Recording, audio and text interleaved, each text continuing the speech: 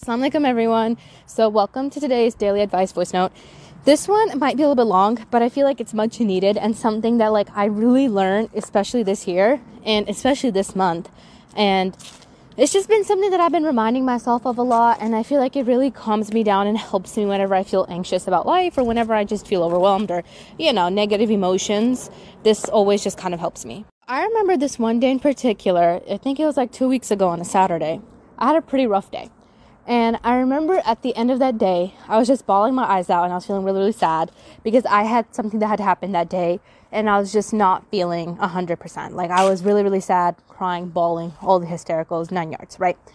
And I remember that same day, me and my friend, we went out that evening and I was talking to her about something and it really clicked and made sense to me. And so I'm going to tell you guys what it was.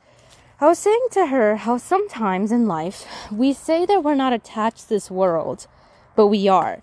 And the way we're attached is through this idea and through this outline of who we think we should be and how we think our life should look like in this life. Forgetting that we might not be able to live that long, or forgetting that it might not even look like this. Because at the end of the day, Allah subhanahu wa ta'ala is the one that controls our life. We can make an outline, we can decide how we want to do it, and of course we can plan.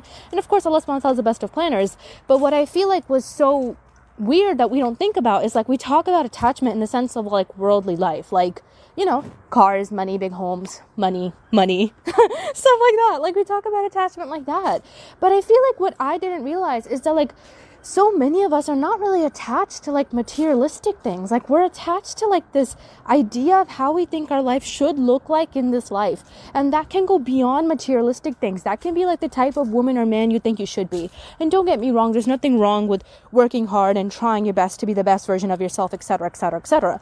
That should be done. But it does create this really negative feedback, this negative loop where you believe that if you are not like that, or if your life is not heading like that, that you just need to get so consumed in it. It's kind of hard to explain, but I feel like some of y'all get my point. For example, 10 years down the line, we all see ourselves probably, having a nice home, having a nice family, having a lot of money, being successful, whatever.